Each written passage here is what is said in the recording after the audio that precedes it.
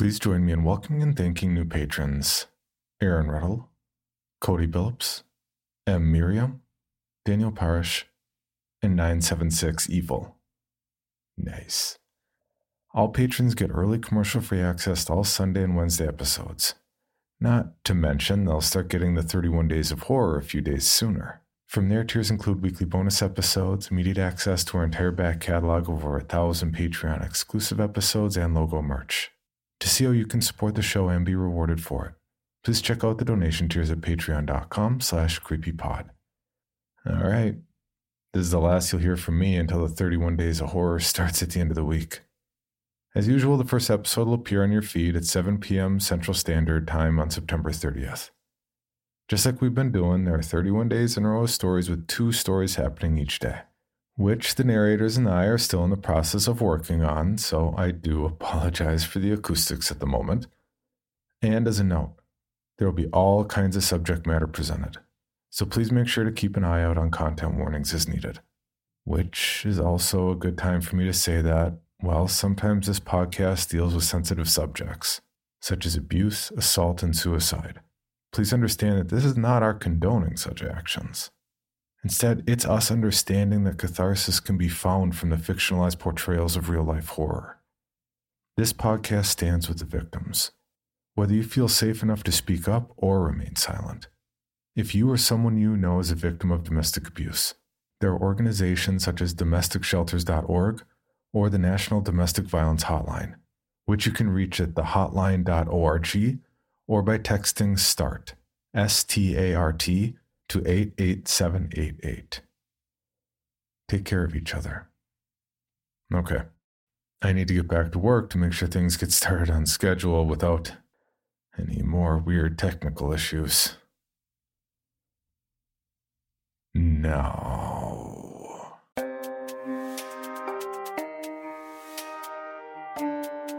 this is Creepy, a podcast dedicated to sharing the most famous, chilling, and disturbing creepypastas and urban legends in the world. Whether these stories truly happened or are simply fabrications is for you to decide. These stories may contain graphic depictions of violence and explicit language. Listener discretion is advised. Creepy presents Autumn Wolf, written by Known of Consequence, and narrated by Michelle Kane. I'm not much of a people person. Growing up in a big city taught me enough about humanity and that it shouldn't be trusted. It went beyond the typical bully bullshit in school and stereotypical teenage behavior. My brother, Victor, was a star athlete douchebag and physically abused me when I'd refuse to do his homework. I'm 2 years older, but I've always been a slender willow of a girl. I couldn't fight back against him. When Victor became a senior in high school, I was still living at home and going to the local university. My father runs a major telecom company and offered to get me a place near campus, but I didn't want that.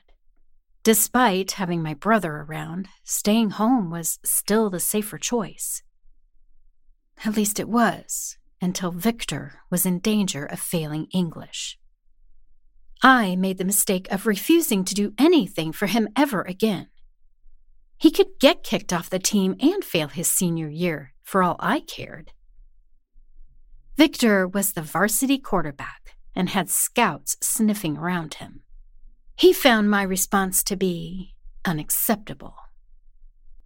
And his team agreed. I was in my room working on an essay when he burst in with a couple of his teammates. They pinned me to the ground, tied me up, and threw me in the back of a van. I don't know exactly where they took me, but it was a dark place with a bench and restraints. Victor stood by and watched as the entire varsity team gang raped me.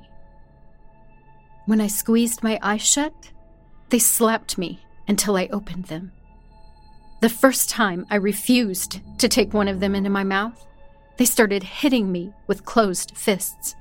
I tried to bite that dick off, and the result was more than just repeated punches. They added in anal abuse.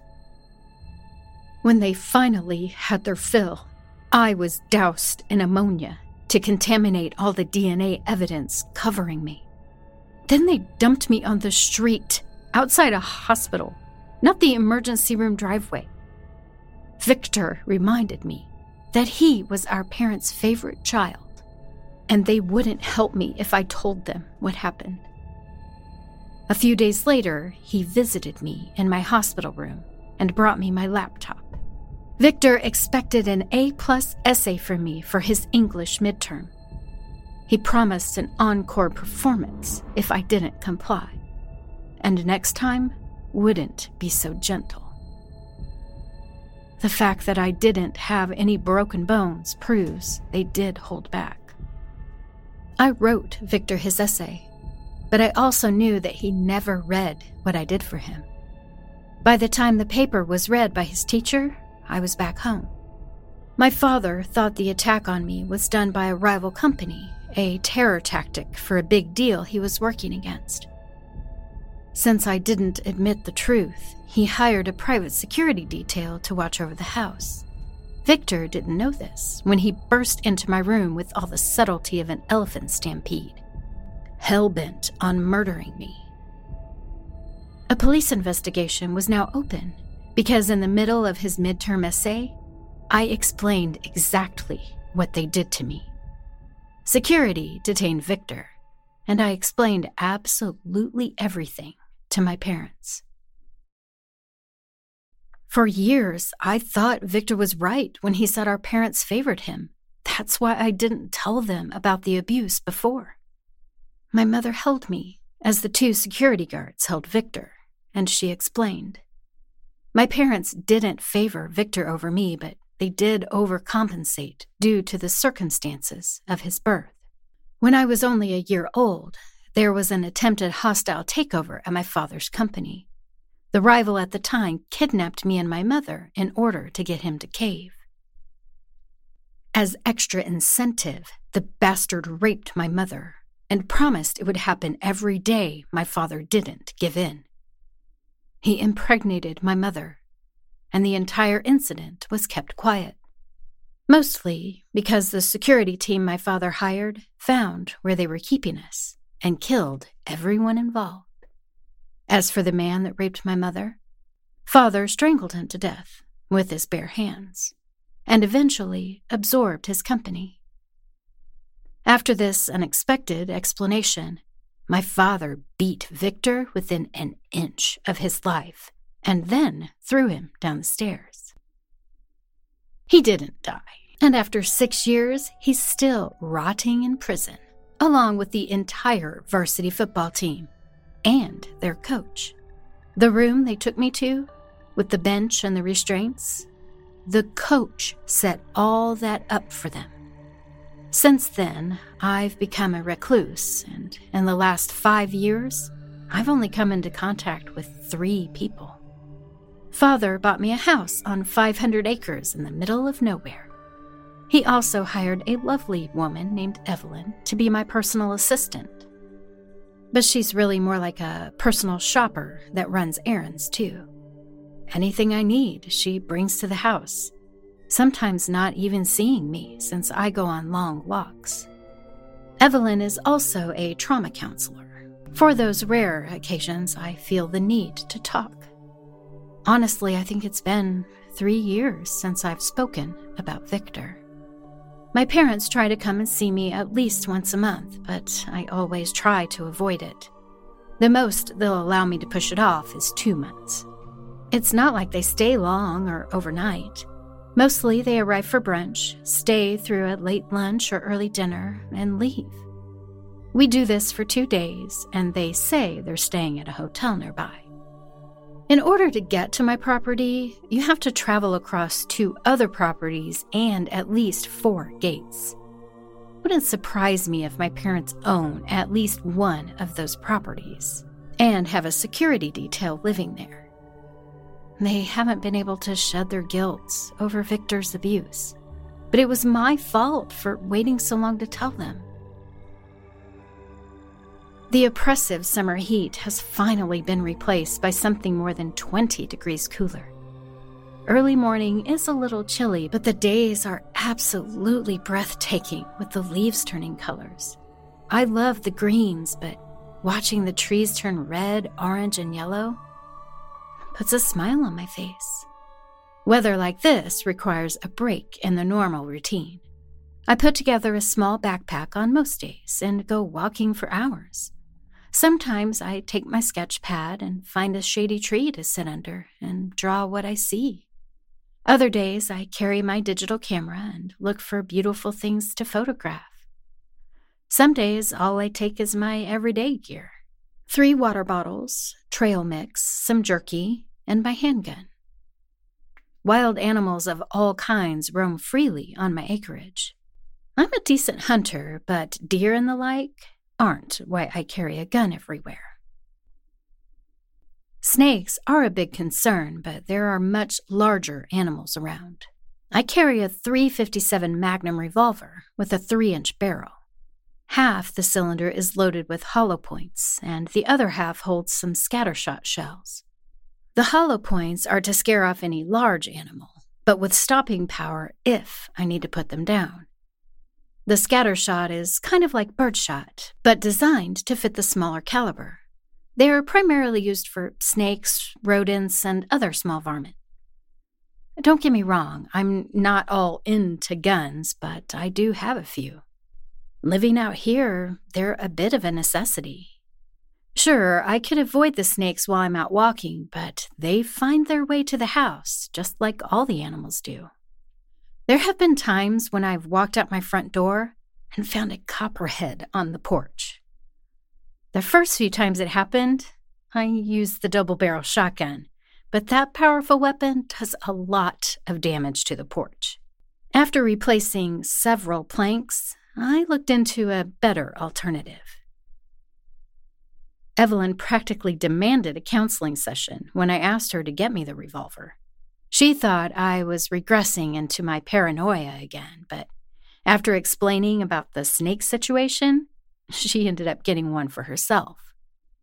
Loneliness is one of the issues I've developed, but after what happened, I can't bring myself to meet new people. As a result, I kind of strained my relationship with Evelyn by accidentally coming on to her. I didn't even realize what I had done until she informed me that engaging in sexual activity would be highly inappropriate. That was a month ago, and I've been so embarrassed I only contact her with shopping lists. She's been to the house about 6 times, and I've been on a walk every time she drops off my things. I'm so glad my father convinced me to let Evelyn have a key and her own set of security codes. This way, she can put the groceries away and they don't get spoiled. I go entire weeks without uttering a single word, and when I do, I don't always recognize my own voice. Lately, I've been talking to the animals I see on my walks. My favorite tree to sit under is home to a family of chipmunks. Sometimes I share my trail mix with them, and they've become friendly. I can't pick them up, but they'll take the treats right from my hand. The big one is reaching for the nuts and grain in my hand, but stops short. It turns its head to the side and sniffs the air. Immediately it scurries around the tree, and the others follow. My hand goes for the revolver, but I freeze when I hear the growl. Slowly turning my head, I see a big black wolf standing 20 yards from where I sit. For as long as I've lived here, no wolf has gotten close enough for me to identify their gender, and this big male looks hungry. Easing the revolver out of the holster, the wolf launches itself at me. As quick as I can, I aim the pistol and pull back the hammer. The wolf stops dead in its tracks, like it somehow knows what I'm pointing at its face. In those few seconds, it managed to close the distance between us by half. But with a hair trigger, if it takes one more step in my direction, I'll fire before it can get me. I've always liked wolves. They are beautiful creatures, majestic in their way, and I don't want to kill it if I don't have to. A bark from the right startles me, nearly causing me to pull the trigger. Another wolf is approaching, but I keep my eyes locked to the one in front of me. If I break eye contact, this could all be over. The second wolf approaches, not me, but the other wolf. I watch as it nudges the first one, and it responds by growling. This time, the new wolf rams the first with its head, and eye contact is broken. What I witness next is a rather heated exchange between the two. I keep my revolver pointed in their general direction, but ease my finger off the trigger. After what seems like several minutes, the black wolf growls at me one more time and trots off. Nothing I know can explain what just happened, but it appears the second wolf saved me from the black one. My revolver is still out, but pointed at the ground. The wolf sits a few yards away and just stares at me. While the other looked at me with hunger, this one looks at me with green eyes that disarm my worries. I don't know how I know, but she isn't going to hurt me. Her coloring isn't like any other wolf I've seen. The underside is that typical white that most wolves have, and the back is a dark brown. What astounds me is the fur around her head. Orange and red fur is typically found on foxes, but this wolf is sporting it like it's natural. If she were to lay among the leaves, her body could blend in with the dirt, and her head could match the fallen leaves. This wolf with fur mimicking autumn colors just saved me from having to shoot the black wolf. More likely, I'd have missed and been mauled, but I'm keeping those thoughts at bay for a moment. Those green eyes are soulful. It's like it understands how I'm feeling. She lays down, but keeps her head up, eyes never leaving me. I put the revolver down and don't know what to do next. If she were a dog, I'd take a piece of my jerky out and give it to her. Actually, that's not a bad idea. I slowly reach into my backpack, take out the Ziploc bag, and fish out a piece of dried meat. She cocks her head to the side as I hold it out, but she makes no move to come closer. This is how it was with the chipmunks in the beginning, so I toss it to her. My aim is better than I thought because it lands directly in front of her. She sniffs at it a couple times, looking back at me with puzzlement. I take a small piece and bring it to my nose. After giving it an exaggerated sniff, I put it in my mouth and begin to chew. Beef jerky isn't something you eat quickly, and after a few minutes of chewing on it, I swallow. As if the wolf was waiting for this, she picks up the meat with her teeth and begins to eat. I have an urge to approach her and feel that gorgeous fur, but I don't. It would ruin the whole experience if she turned around and bit me after saving me from the black wolf. Once the jerky is eaten, the autumn-colored wolf stands up, gives me a soft bark, and trots off. Part of me wants to head back to the house and meet Evelyn so I can share this experience. By the time I get back, she'll have put away my groceries and left. Just as well, a bigger part of me is still incredibly embarrassed and doesn't want to see her. Instead, I continue my walk, keeping an eye out for the black wolf. It's not the relaxing day I imagined, but it was exciting and thought-provoking. I can't stop thinking about those green eyes and how they seem to understand me. Humans are barely able to. How could a wolf? A couple days later, I go for another walk, but with a very specific destination in mind. My weather app claims it's going to be in the 80s. A little warm for this time of year, but probably the last opportunity I'll have to go swimming. The pond is a 2-hour hike from the house, and even though it's brisk this morning, it'll heat up before too long. All the same, I take a travel mug with coffee and a little whiskey to enjoy on the way. I absolutely love this time of year. Cool mornings, mild afternoons, and at night I can sit outside and have a nice fire going. Even if my life hadn't been so horribly brutalized, I'd still have liked to experience this. Living free of a world oppressive with other people, their beliefs and desires being their main concern, not caring about anyone but themselves. That part of the world can go fuck itself. Okay, maybe the whiskey is hitting a little hard. I am a lightweight, after all. The day does warm up, and I shed my red flannel shirt. About a mile from the lake, I see the black wolf through the trees. I knew bringing a steak sandwich was a bad idea, but the slab of beef had been too big to eat in one sitting. After a few minutes, I hear some barking, and the black wolf stops following me at a discreet distance. In fact, it stops following me completely. The barking I heard didn't come from him, so it must have been the autumn wolf, warning him off. Emerging from the forest, I marvel at the view. Distant mountains reflect on the surface of the water, and I bask in the joy of my little paradise. Soft footfalls from behind alert me to the presence of another, and I begin to suspect that I won't be alone in these woods ever again. To my delight, it's my new friend. "Hello, Autumn," I say, giving her the only name I can think of. Walking over to the large rock that protrudes into the water, I take off my backpack and sit down. Autumn walks closer to me, almost within touching distance. "Would you like part of my sandwich?" The mention of food has her panting in excitement. I take out 2 baggies, one with my sandwich and the other with leftover steak slices. I had hoped to see her again, and I wanted to be able to offer something better than jerky. Taking a piece of steak out, I place it on my palm and extend my hand out. Stepping closer, she sniffs the meat and takes it right from my hand. We do this a few more times. With each piece, she gets closer to me. When she's close enough that I don't have to reach out far, I touch her flank with the back of my hand.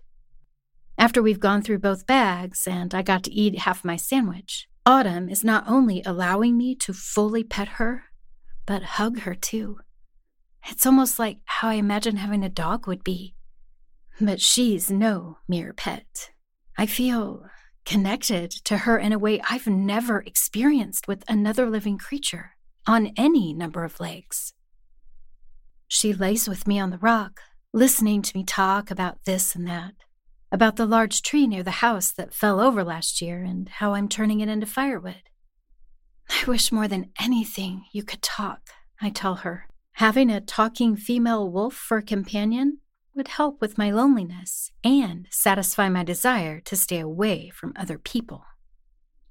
When the sun is at its highest, I strip off my clothes and get into the water. It's still cold, but after sunning with a warm, furry body pressed against me, it feels wonderful. Autumn watches me from the rock for a while, before moving further along the water's edge. She goes behind some tall grass as I dive down, another of my attempts to reach the bottom. As I resurface, I don't see Autumn behind the grass, but a pale, naked woman. She's average height and thin with sleek, fine muscles. I don't have any mirrors in my house, but I've caught my own reflection enough times to know this woman looks an awful lot like me. The major difference I see is her hair. While my short hair is a brown so dark it borders on being black, the other woman has long red hair with orange and blonde highlights. Despite the friendly smile and gentle wave, I'm startled by the sudden appearance of another human being. It doesn't matter that I find her quite striking in her nudity. It's another person close by while I'm naked and vulnerable. Swimming back to the rock as quickly as I can, I pull myself out of the water. Autumn is suddenly there, staring at me in confusion. her head cocked to the side. I look over to the woman, but she's disappeared. Reaching for my towel, I unfold it to reveal my revolver. Autumn sees this and gives a little growl at it. "Don't worry, Autumn. It's not for you." The wolf calms and stands guard while I dry off. For the rest of the day, Autumn walks by my side. Every so often I'll hear yips and barking from further in the forest. Autumn barks back or howls, and we're left alone. My knowledge of wolves is limited, but I don't think this is normal. It's very different from dogs in a neighborhood barking.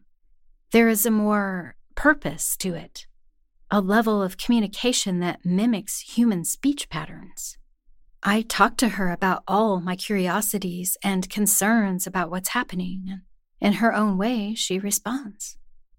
A time or two, I swear I hear a voice, but it's tiny and far away. I try to ignore it, even if it does answer some of my queries. As we come out of the forest into the 20 clear acres around my house, Autumn stops. She sits at the tree line, as if she is only with me as long as I'm in the forest.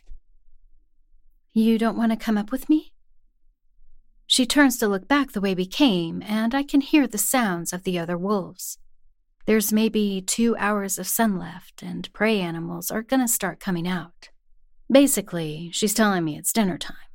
Okay, but I'll be sitting by the fire tonight, if you'd like to join me. Autumn gives me a little bark before going off. Not sure if that's a yes? While eating dinner, I look over my last batch of photos from a week ago. As I swipe through, something catches my attention. It's a wide-angle shot of a cluster of trees. The multiple colors of the turning leaves was awe-inspiring. Zooming in on the base of the trees, the image becomes distorted, but it almost looks like a woman is standing just to the side of the trunk. Maybe half a head is visible, but the hair color looks remarkably like the woman by the pond. I think my eyes are playing tricks on me. The second glass of wine I'm sipping may have something to do with that. Scrolling through more photos, I again catch sight of something odd in a large scenery shot. Laying at the base of a tree is Autumn, her coloring making her nearly invisible in the turning leaves. Both the wolf and the woman continue to appear in my photos, going back as far as a year before I stopped scrolling. I've got a large fire roaring in the pit behind my house. Sitting on a double bench, a snifter of whiskey in my hand, I contemplate a cigarette. I quit last year, a disgusting habit I picked up after Victor ruined my life. Sipping the liquid fire, I hear soft footfalls approach, and I let the blanket around my shoulders fall. If I'd known you were coming this way, I would have had a rope for you. I hand the blanket to the naked woman from the pond. I wanted you to see who I used to be, who I could be, for you. She takes the blanket and wraps it around her beautiful body. You've got questions. I try not to sound bitter when I say, no shit. Autumn has been watching me for a few years. As a loup-garou, French for werewolf, she can take on a traditional wolf form and lives in a pack that has taken residence on my property. The black wolf, their male leader, wanted to kill me and claim my land, but Autumn convinced him not to. Killing me would only bring more humans with guns, and they'd be forced to flee. This was 4 years ago, and she's been keeping the dominant male away from me this whole time. She has watched me recoil from the foul stench of humanity and rebuild myself in the loving embrace of nature. Autumn saw my strength renew and fell in love with me, wishing she could be strong like me. The dominant has been growing impatient as of late. The longer a loup-garou is in their animal form, the farther from their human nature they get. That black wolf is so far removed from his humanity that he can't fully return to human form. What he can do is become something in between, larger and stronger than either form. His mentality has become so animalistic that all he wants to do is mate and hunt. As the dominant, he has a right to every female in the pack. This appears to not be enough for him any longer. If Autumn won't let him eat me, then I am to be turned and become another bitch for him to mate with. Autumn doesn't want this for me or to be at the dominant's mercy anymore. She wants to be rid of him and for the pack to live in peace with me. I find myself wanting this too. This is the longest I've spent with another person in years, and unlike all my other interactions, I don't want this one to end. A tremendous roar comes from the edge of the forest, cutting our little love fest short. "He's come to take you," Autumn says, and the dominant doesn't care about consent. Even so far removed from the world, I am still having to deal with male, chauvinistic bullshit. I don't have much time before the Black Wolf shows up. I run inside and grab what I can. Not to run away, but to fight. Before now, I thought I was still the scared, intimidated girl that let her brother take advantage of her. Lately, I've been enjoying my life more, and having Autumn has brought me something I never thought I could have, a companion. I'm not going to let some mentally defective werewolf stand in the way of exploring where this new relationship could take me. This is my fucking land, and I'm the dominant bitch here. I hate to admit it, but I cringe when I see the monster. Standing at 6 feet tall, the humanoid wolf sports a surprising amount of muscle. Pointy ears poke out above his mane of coarse black hair, those dull blue eyes sparkling with unwarranted rage. He doesn't see a woman standing defiant before him, but another creature to own. It surprises me that Autumn was able to keep him away from me for so long. With a double-sided axe in one hand and a machete in a sheath on my right, I stare down the dominant. Catching movement out of the corner of both eyes, I see the rest of the pack taking position around us. Autumn stands at my back and lets me know the others won't interfere. This is a fight between the two of us, and any interference will result in a unified attack. The pack may not like their leader, but still abide by the rules of their culture. An interesting fact about werewolves, Moonlight and Silver, mean nothing to them. In an attempt to intimidate me, the dominant takes a slow step toward me and lets loose a howl that has my ears ringing. As a response, I pull out my revolver and fire all 6 bullets in quick succession. At least 2 whiz past him, but the other 4 take him in the stomach, chest, and 1 hits him square in the leg. The hollow points don't seem to faze him much, and he bares those yellow teeth as he charges. Replacing my gun with the machete, I charge with my blades. Using the tactics I've learned from watching Viking shows, I fight with the ferocity of a shield maiden. The dominant swipes at me with outstretched claws, and I try to block with the machete. Swinging the axe, I clip his shoulder, but a claw makes it inside my defenses and rakes me across the ribs. The pain is sharp, but the adrenaline helps me work past it. With brute strength, the dominant shoulder checks me, sending me flying. I land hard, and the wind is knocked out of me. Before I can recover, he's on top of me, his breath hot and in my face. Our fight is exciting him, and it's evident by his exposed erection. If I don't stop him, he'll take me right here in front of the whole pack. In this moment, I don't see the wolf's face, but Victor's. He smirks at me like he always did, telling me that I am his to do with as he pleases. The wolf's teeth clamp down on my shoulder and I scream. His jaw is like a vice threatening to break my bones. Frantically, my hands scratch at his canine face until I find his eyes. Without hesitation, I push my thumbs into those soft, squishy orbs. He howls in blinding pain, letting me go, and stumbling backward. My axe is just within reach, and I swing it wide with my good arm. The axe sinks into the back of the dominant's neck, stuck in bone. Keeping hold of the handle, I pick up my machete and raise the blade above my head. "You fucked with the wrong bitch," I say, and deliver the final blow. I don't decapitate him. It takes more strength to do than what I have left, but I do sever the artery. The dominant dies while choking on his own blood. Autumn holds me as we sit by the fire. The pack drags their former leader's body off, probably to eat it. I don't know what my future will be like, but I can already feel myself changing. My wounds have stopped bleeding on their own. I will be one of the loups-garous. And it'll be a hell of an adjustment, if I survive at all. But with Autumn by my side, all things are possible.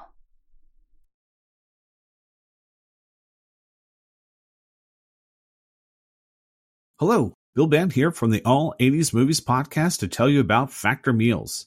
Eating better is easy with Factor's delicious, ready-to-eat meals. Every fresh, never-frozen meal is chef-crafted, dietitian-approved, and ready to go in just 2 minutes. You'll have over 35 different options to choose from every week, including Calorie Smart, Protein Plus, and Keto. Also, there are more than 60 add-ons to help you stay fueled up and feeling good all day long. Get as much or as little as you need by choosing your meals every week. Plus, you can pause or reschedule your deliveries anytime. We've done the math. Factor is less expensive than takeout, and every meal is dietitian approved to be nutritious and delicious. What are you waiting for? Get started today and get after your goals. Head to factormeals.com/80smovies50 and use code 80smovies50 to get 50% off. That's code 80smovies50 at factormeals.com/80smovies50 to get your 50% off today. For your bonus episode, Creepy presents The Wee Small Hours, written by Travis Burnham. I'm sitting at the top of the cellar stairs in my son Connor's abandoned house, shotgun across my lap, trying to atone for a host of sins. Besides a 12 gauge, my son's dog, Hell 9000, and 2 thermoses of coffee are my only companions. Along the cellar door's frame are long gouged furrows and dark stains. I've kept Connor's place up, but have never liked to stay long or think about what those stains mean. I look after Hal, too. He's a pit bull terrier rescue and all heart. My name's Jessup. After 38 years of drink, I'm 1 year sober. Before I was straight, I made just about every mistake, parenting and otherwise, that one could make. Too much time trucking, bundled out on the big road, crossing from Bikini to Beantown to the left coast, and the time at home lost in an alcohol haze. It was a year ago today that my son and his wife disappeared. He'd said, "There's something in our house coming to kill Jenny and me." He rambled on about some book he'd been reading that he'd found nailed to a cellar support beam with a rusty railroad spike. The book had been written in Old Irish, a language he had no business being able to read. He said they came once a year at the winter solstice, and there was no escaping them. I put Sinatra's The Wee Small Hours on the record player, and Frank began crooning about loneliness and lost love. It was whistling in the graveyard, but Frank was doing it for me. The dark hours were always the toughest for me, when my regrets came knocking at my door and I started getting a thirst to forget those regrets. I'm not one for believing crazy, but it was more believable than the alternative. Police said that Connor had murdered Jenny, which was unimaginable. He loved Jenny like radials love the interstate. They never found her body, just enough blood to suggest she hadn't survived the loss. Connor was never found. On the lam, they said. Hal was here at the house that night, out in the backyard. Broke 4 claws and chipped a tooth trying to get in. Barked himself hoarse and his vocal cords never recovered. I have 1,000 times more respect for him than I do the cops. At least he tried. He's been my rock ever since. So if Connor's they came once a year, then Hal and I'll be waiting right here for him. I hadn't been a good dad. Least I could do was clear Connor's name. I took a sip of coffee as midnight came and went without leaving a forwarding address. Some minutes later, a low thrum ran through the house. Probably a big truck going by on 95th Street. A come-apart B-Series engine, judging from the rattle. Cats fought somewhere off in the distance, howling like demons. Then something upstairs fell and broke. Slow and calm, I eased up the stairs, shotgun in the lead, Hal at my side. Searching, I finally found a pile of broken glass on the bathroom floor. A broken frame and picture resting in the wreckage. The picture was Connor and Jenny on their honeymoon, grinning like fools with tropical drinks, beach and ocean in the background. Jenny was good for him. Kept him on his meds. She was an angel, that one. That same year, Connor had gotten his company up and running, making websites or something. I'd never told him how proud I was of him. Not even sure I ever told him I loved him. I glanced in the mirror and Connor was looking out at me. I punched the breath out of my chest. He looked deformed, hunched and feral. I blinked and he was gone. Coffee jitters. One coffee thermos was a dead soldier, but the other was safe from me. No more go-go juice. Ever since sophomore year of college, Connor had had some trouble with hearing voices that weren't there. Doctors had some fancy words for what ailed him, but I didn't put much stock in that. Thought he maybe just lost touch a little bit. I'd had days like that. His mom too.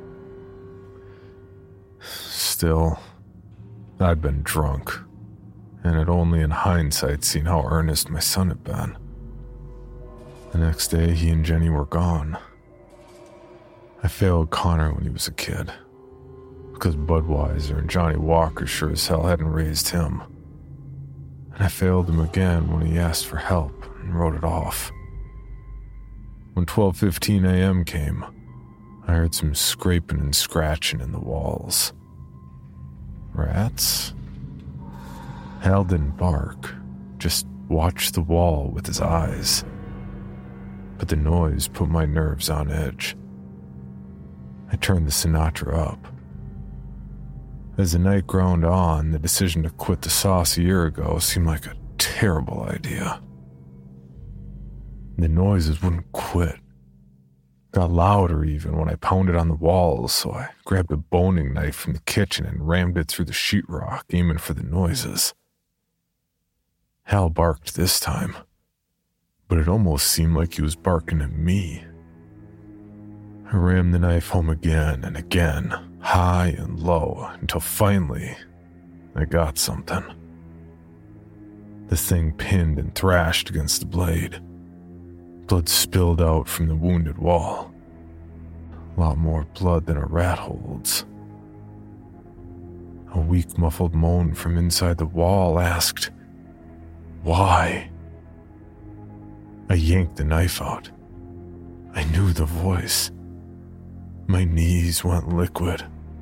Hal whimpered. I splayed my hand against the wall. Jenny? There was a slithering from the bottom of the wall as something slipped away. The frame of the entire house groaned. A low and deep grumbling that started in the cellar and worked its way up through the bones of the house, setting my shattered nerves even more on edge. Feeling weak, I dropped back in my chair near the cellar door, my fingers flexing, keenly feeling the smooth, cool absence of a whiskey tumbler. The stairs creaked, and then again, as something ascended from the thick, black dark. I leveled both shotgun barrels at the landing of the stairs. Someone stepped up. Curly black hair run through the gray. The stench of decay washed out of the doorway. And then with another step, a face came into view. My green eyes. Dad. The voice was gravelly, full of broken glass. There was a low echo in his voice, as if there were other people whispering the same word in the background. The faint trace of Jenny's voice spoke among the quiet cacophony. Connor, I replied. Something got in my eye, and I ran the cuff of my sleeve across my face to clear it. Hal gave a low whine in the back of his throat. Jenny and I are with them now, Connor said. Even greater than my terror, it broke my heart thinking of them alone with these things. He took another step up and closer. His skin was putrid and swollen. His left arm was a mass of tentacles. His right gnarled and clawed. Things writhed beneath the fabric of his clothes. The last set I'd seen him wearing. Using the shotgun as a cane, I levered myself to my feet. I raised the shotgun, cursing my treacherous, shaking hands. My breathing was fast, labored. I swallowed, hard. Connor held out his hand. Hey, Mr. 9000. His nickname for Hal. Hal moved forward before I could grab his collar. He sniffed Connor's gnarled hand, wagged his tail. Didn't dogs have advanced senses? Was Hal seeing something that I wasn't? The tentacles slithered around Hal and then into him, pushing to his eye sockets, burrowing into his ears. And then he was gone. Pulled into the shadows, absorbed with not even a whimper. I wasn't ready for that. I screamed and fired 2 shells into the ceiling. Plaster sprayed everywhere. I wanted to shoot Connor, shoot myself. Join us, Dad. I wouldn't fail Connor again. I'd only believed in booze and myself before, but that had just left me lonely and broken. I grit my teeth. I love you, Connor. I threw down the shotgun, yelling as I charged forward to embrace my son and rejoin my family. The razored tentacles slipped beneath my skin and wound their way through my veins. Talons slid into the back of my skull, and my vision burned white as sweet, hot pain exploded through my body. That, and a deep sense of belonging, throbbed through me, echoing with every pulse. Yes, I'd never leave my family again. For more information on this podcast, including how to submit your own story for consideration, please visit creepypod.com. You can also follow us at CreepyPod on social media and YouTube. All stories told on this podcast are done so through Creative Commons Share-alike licensing or with written consent from the authors. No portion of this podcast may be rebroadcast or otherwise distributed without the express written consent of the Creepy Podcast production team and the story's author.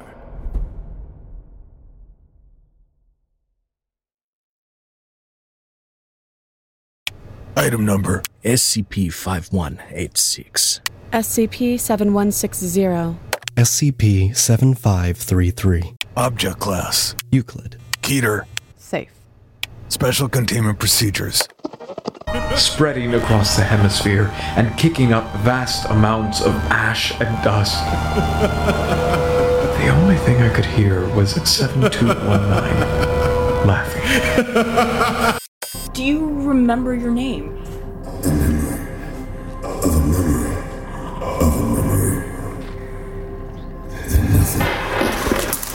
Heartland Counseling. Appointment update. I feel them again. Heartland Counseling. Appointment update. They're in my ears! Heartland Counseling. Appointment update. Nobody understands! SCP Archives is a weekly fiction podcast.